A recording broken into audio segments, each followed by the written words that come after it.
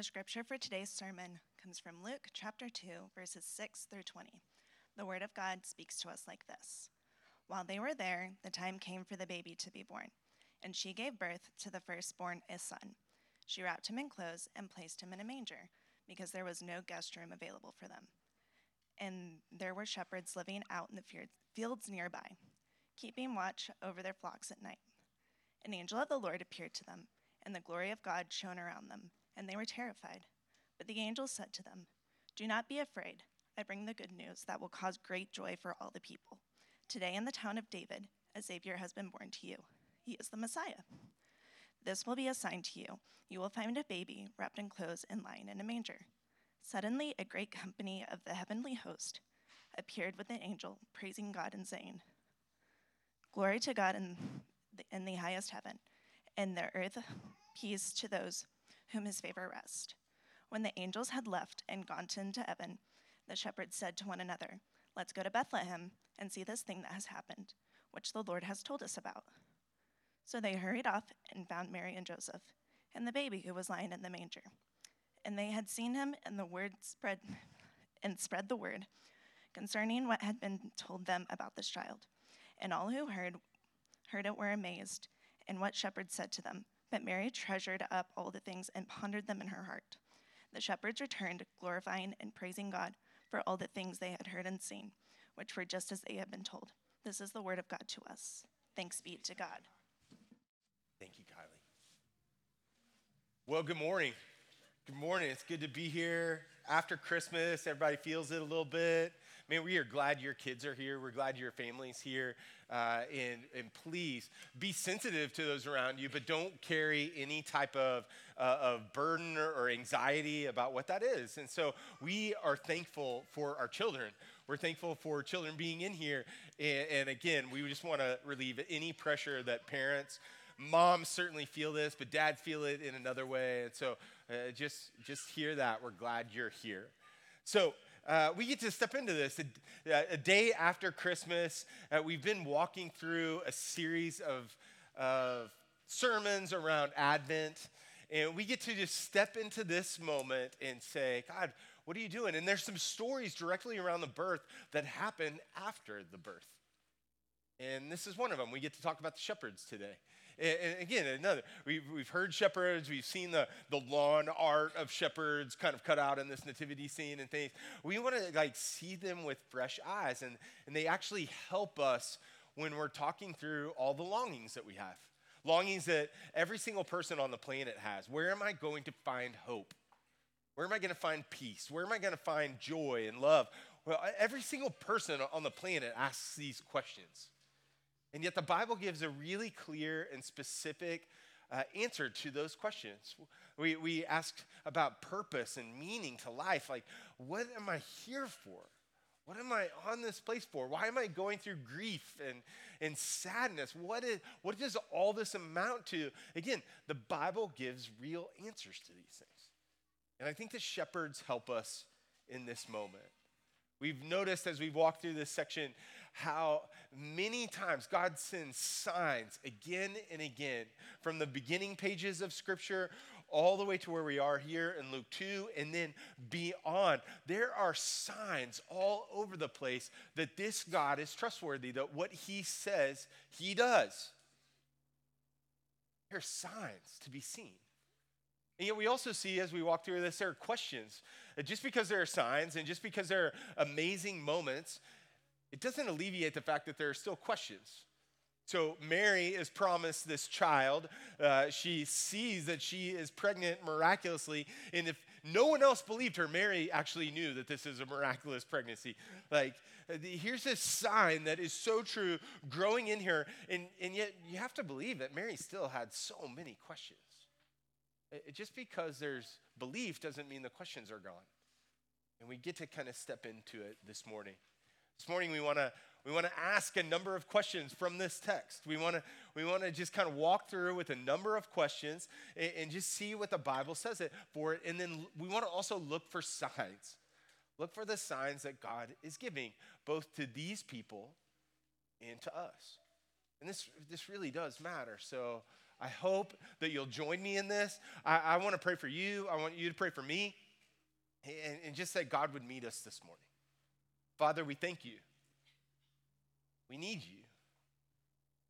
Not one of us needs to just go through the motions this morning with happy, nice thoughts that don't amount to much. We're all kind of saying, God, if you're real, help me to see it. And so I pray that you would this morning, God, that you would meet us, that you would stir our hearts, our minds, our affections, our faith, that you would give faith this morning and help us to believe. Help us to believe. We pray these things in Christ's name. Amen. Amen. Recently, I came across a study that kind of put its finger on something that I almost instinctively recognize. It seems like people have studied and really kind of come to realize a phenomenon that happens amongst, according to the study that I was reading, roughly 70% of people.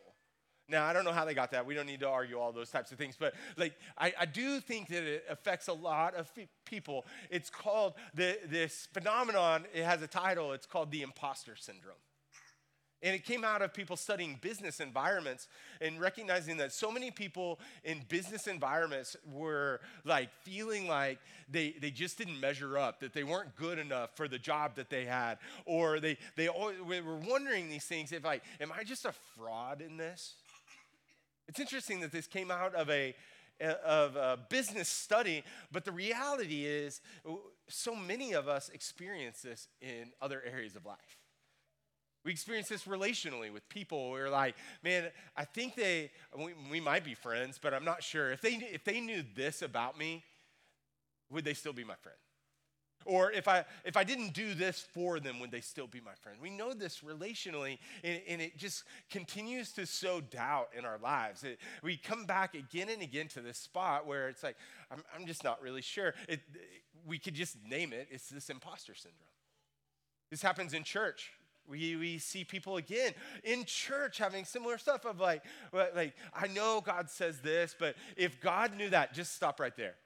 If he's God, he knows. If God knew that about me, if God saw this part of my life, friends, he does. He does. All of Scripture tells us that God knows, and God still comes, and God still receives us, and God sees the messiest parts of your life and the parts that are invisible to everyone else. God sees, and yet he still reaches out to us, and yet people who go to church again and again and again can still be caught up, not believing the gospel, but feeling like an imposter. We carry this in us. Listen, I'm just going to be as raw and honest with you as I can. I carry this. I didn't grow up in church. I carry this. I'm constantly like, I don't know where that is. I don't remember this. I don't know that. And I don't want to speak for the other guys who preach regularly, but I'll just name it for myself. There is no worse time in my week to be a pastor than driving home from preaching. No worse time. It's that imposter syndrome that speaks so loud, and that voice in your head that just says, man, you're not anything. You know all the mess in your life. You know all these spots.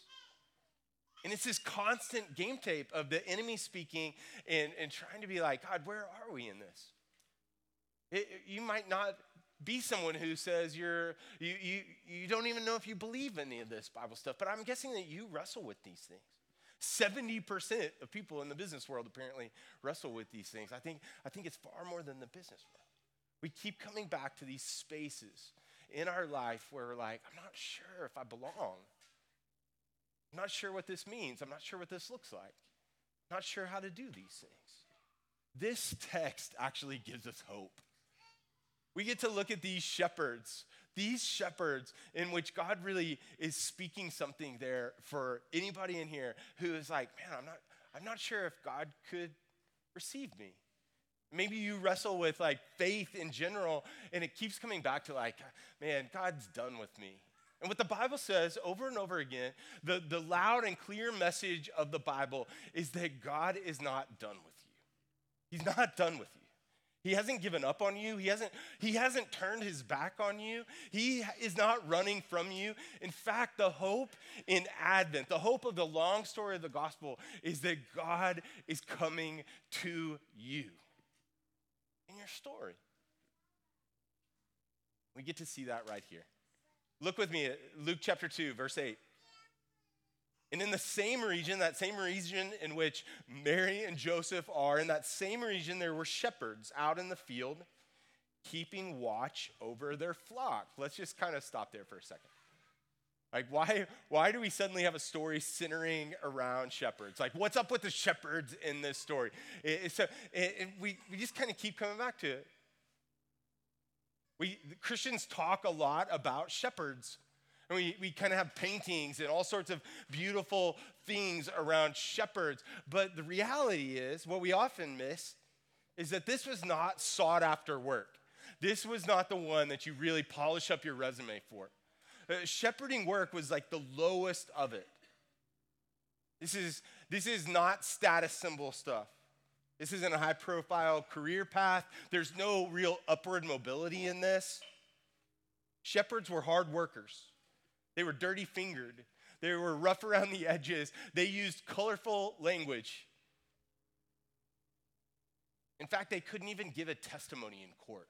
Think about that.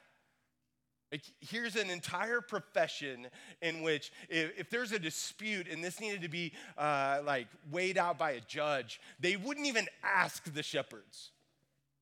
They didn't even get to do that. These guys, if there's a caste system right here in this world, like, this is the lowest of the caste system. And we talk about it a lot. We talk about what it means to be a shepherd and all of those things. And we do that for good reasons. We're not just making stuff up. The Bible talks about shepherds a lot. God talks about shepherds a lot. We have this again and again. When God appeared in a burning bush, where is he? Far out in the desert, in this Midianite desert. He's talking to a guy out tending sheep. The long story of that is Moses, and we know that God takes this guy who thinks that he threw away his life, he's running away, and God meets this guy right in it, and he's tending sheep out here. Later on, when God forms Israel as a real country, when God forms this place, who does he use? He uses a young boy tending sheep.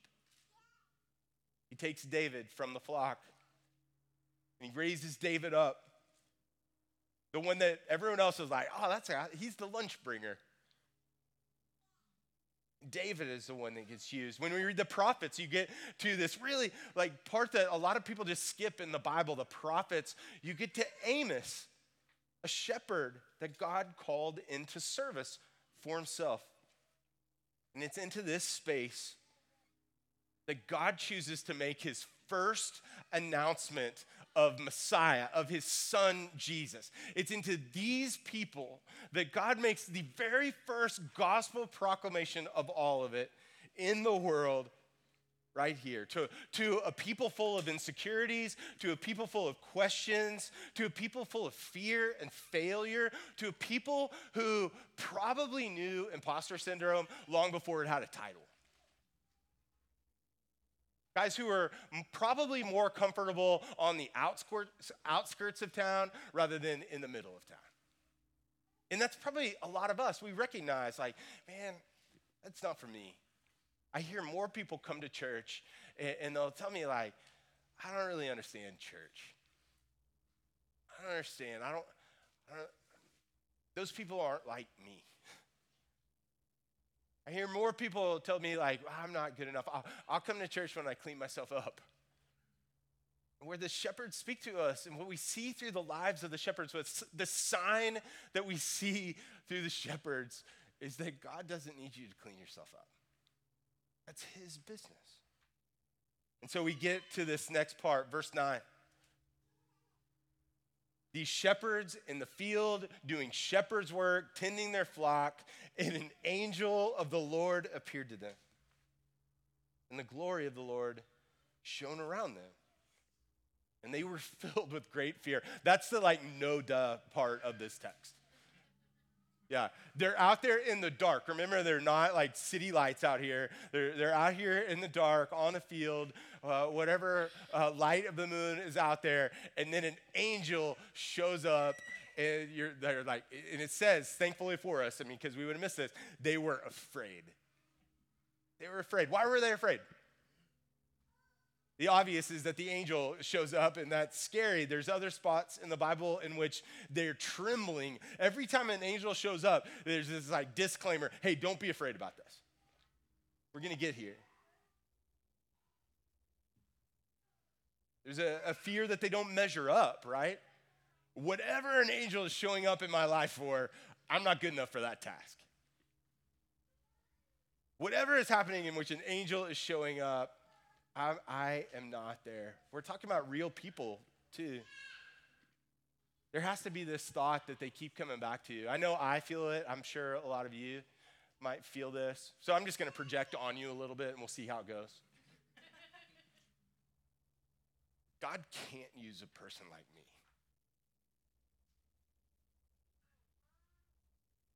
Or maybe you've got this in your head where you're thinking, this is a step further down that scale, which is worse.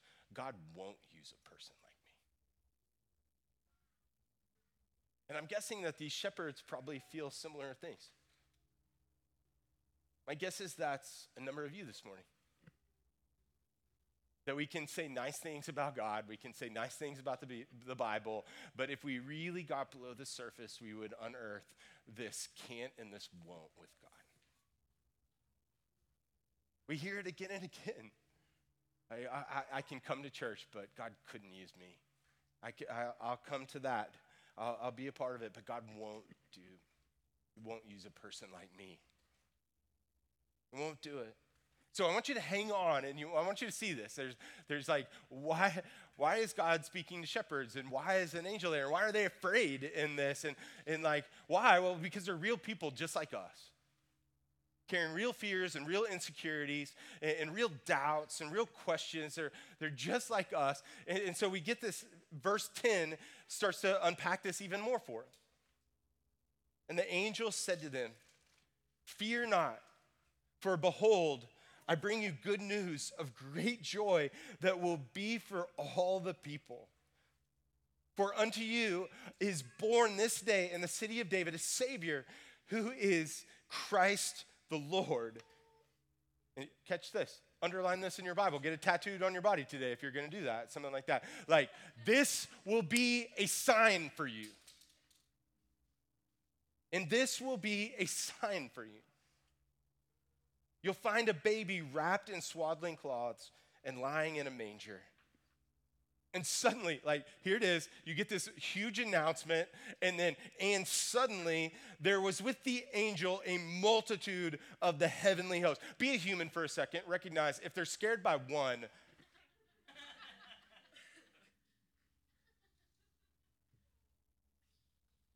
heavenly host praising God and saying, "Glory to God in the highest, and on earth peace among those with whom he is pleased." Like, why do they need a sign? Why do they need a sign? They need a sign to help them believe. Do they have enough to believe? Yes, they do. Yes, they do. But this loving God who cares about people, who understands humanity. It's as if he created humanity. This God actually speaks to us, knows that we carry with us all these doubts and things, and not only sends an angel, not only gives them this word, but then sends the whole choir to be like, "Hey, I'm just going to drill down on this point. You need to believe me on this."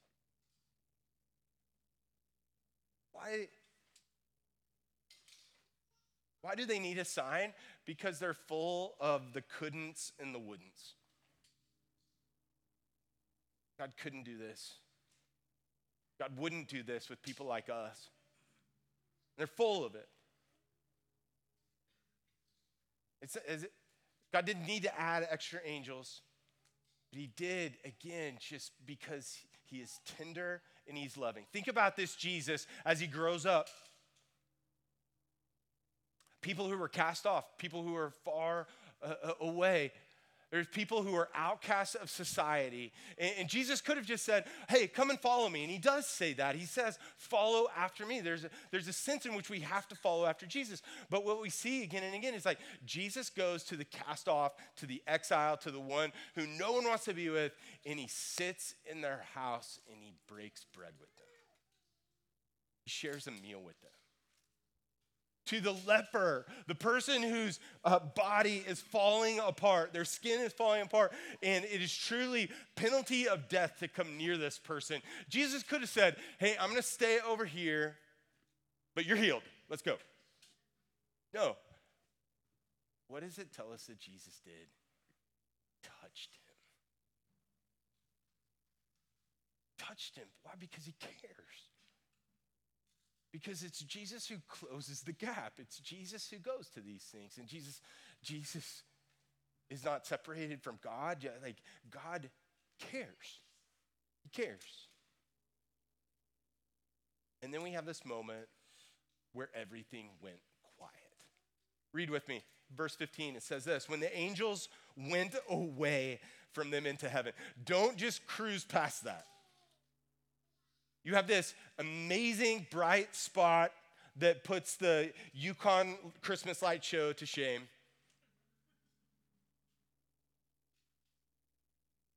And then, as quickly as it came, it stopped. And there's a real moment of believing what you've heard. They had to believe. When the angels went away from them into heaven, the shepherds said to one another, let us go over to Bethlehem and see this thing that has happened, which the Lord has made known to us. And they went with haste and found Mary and Joseph and the baby lying in a manger. And so what was the response? And there was a moment for these shepherds right there, right? There was this moment where a moment of truth. Here is something that's happened, and now there's a response. It demands a response. They're going to respond one way or the other. Either they're going to sit and not do anything, which is a response, or they're going to get up and they're going to go. They certainly do not have all the questions that they would like answered. They don't have all the facts. They don't even know the address exactly, but they have enough to believe.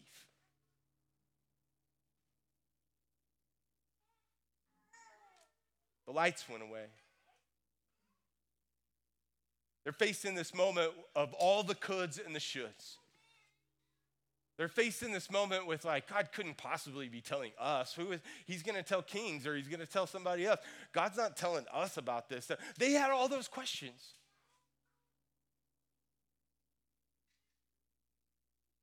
It's a moment where they would either act in faith or just sit with their questions. And there's no way that they had all of it. There's no way that they had all the details that they wanted, and yet they had enough. And so what do we see in this text? What do we see in this passage about God? What is it telling us about who God is and what we're supposed to take about it? Well, one thing is that God entrusted these shepherds with this very first message of Jesus. These people, God cares. There's no one too far gone for God's care. There's nothing that you've done that is too far for God to care about you. What we also see is that God keeps his word. We're told in the text that they found it exactly as had been described. This is a detail-specific God who cares. Now, sometimes we come up against moments in which we wrongly interpret it. We come up to it in which we're full of expectations and think, well, it's going to be like this, and God does it a different way. And yet, God cares about the details. He keeps his word. And yet, what we also see in this moment, in this text, what we see, these people go They tell Mary and Joseph everything that they heard, what the angels had told them. And you just kind of hear, it's like 10 voices just rapid fire telling. And then this happened, and then this happened, and then more angels showed up. And what we get is that Mary treasured all of it. Do you see how tender that is? What a gift to Mary to help her believe that these people who couldn't even testify in court, who their word meant nothing in the court of law, meant everything to Mary. That God so tenderly used these people who felt like they couldn't be used or wouldn't be used, and God already had a plan and a purpose for all of it.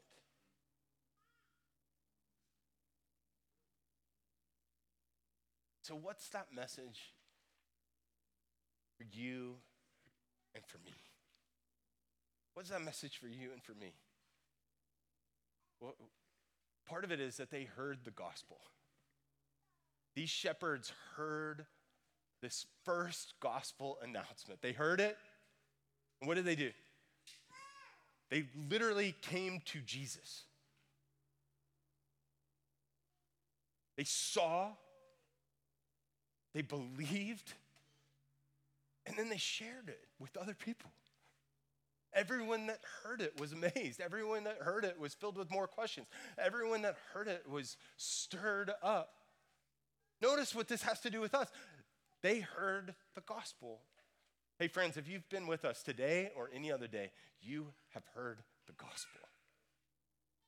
This gospel of Jesus who has come miraculously.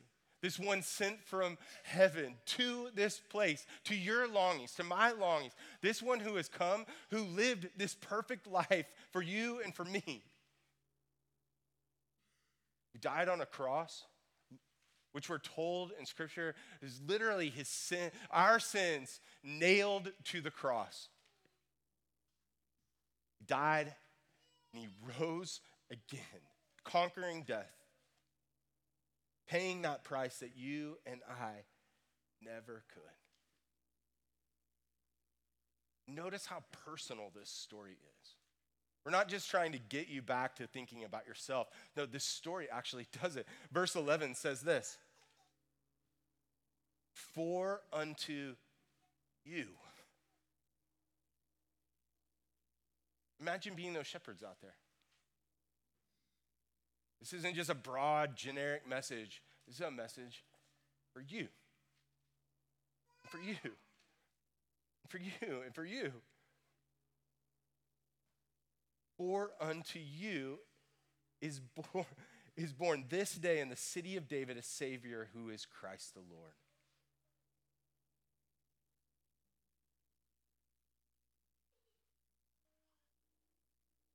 Those shepherds found a glorious God who surprised them. Glorious God. And what we're told is that they would find peace right there with that one. They'd find peace. Not a ceasefire of two countries out there battling. Not some just peace that will last a day or two. Not a cynical peace that's like, oh yeah, we'll just kind of say nice things but still hate each other inside. Not the cynical peace of someone like Napoleon who says this: if you want peace, prepare for war. No, what they would find is real peace that goes beyond all of this. Peace with God, a transcendent peace, which brings to an end all of the conflict that our sin has brought upon us. All of that peace, all of that is found in Jesus. The life, death, burial, and resurrection of Jesus.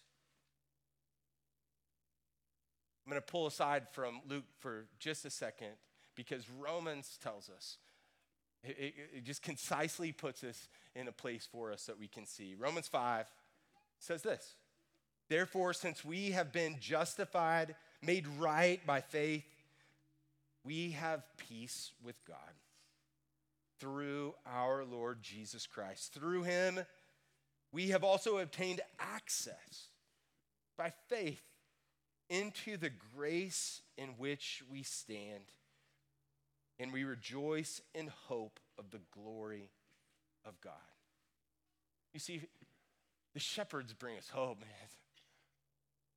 The church is not some super organization of really awesome people, superheroes of it. Man, the church is full of people just like these shepherds.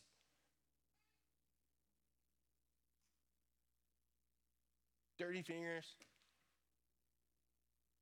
Feel better on the outskirts of town than at the ballroom.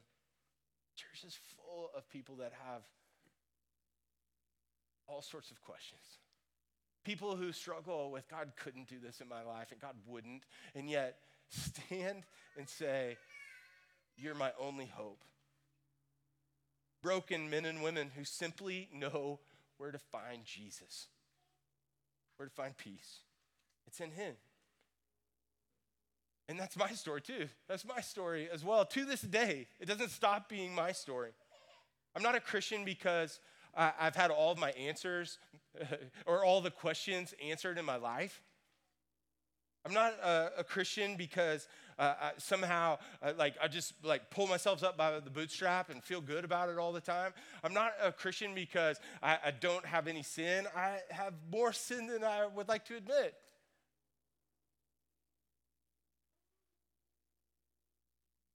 I'm a Christian because I've found hope in no other place but Jesus. With all my questions, with all my fears, with all my insecurities, with all my struggles, I'm a Christian because I've found hope and answers in no place else but Jesus. And I've tried. I'm a Christian because this loving God lined up my path with signs of his great love. He used people. He used people to walk in it, but those people didn't save me. He used churches that helped me, but those churches didn't save me. He used books and other things, and those books taught me so much, but those things didn't save me. I'm a Christian because I have no other hope in this life or the next apart from Jesus. We sang it earlier. No other fount I know. Nothing but the blood of Jesus. Will you pray with me?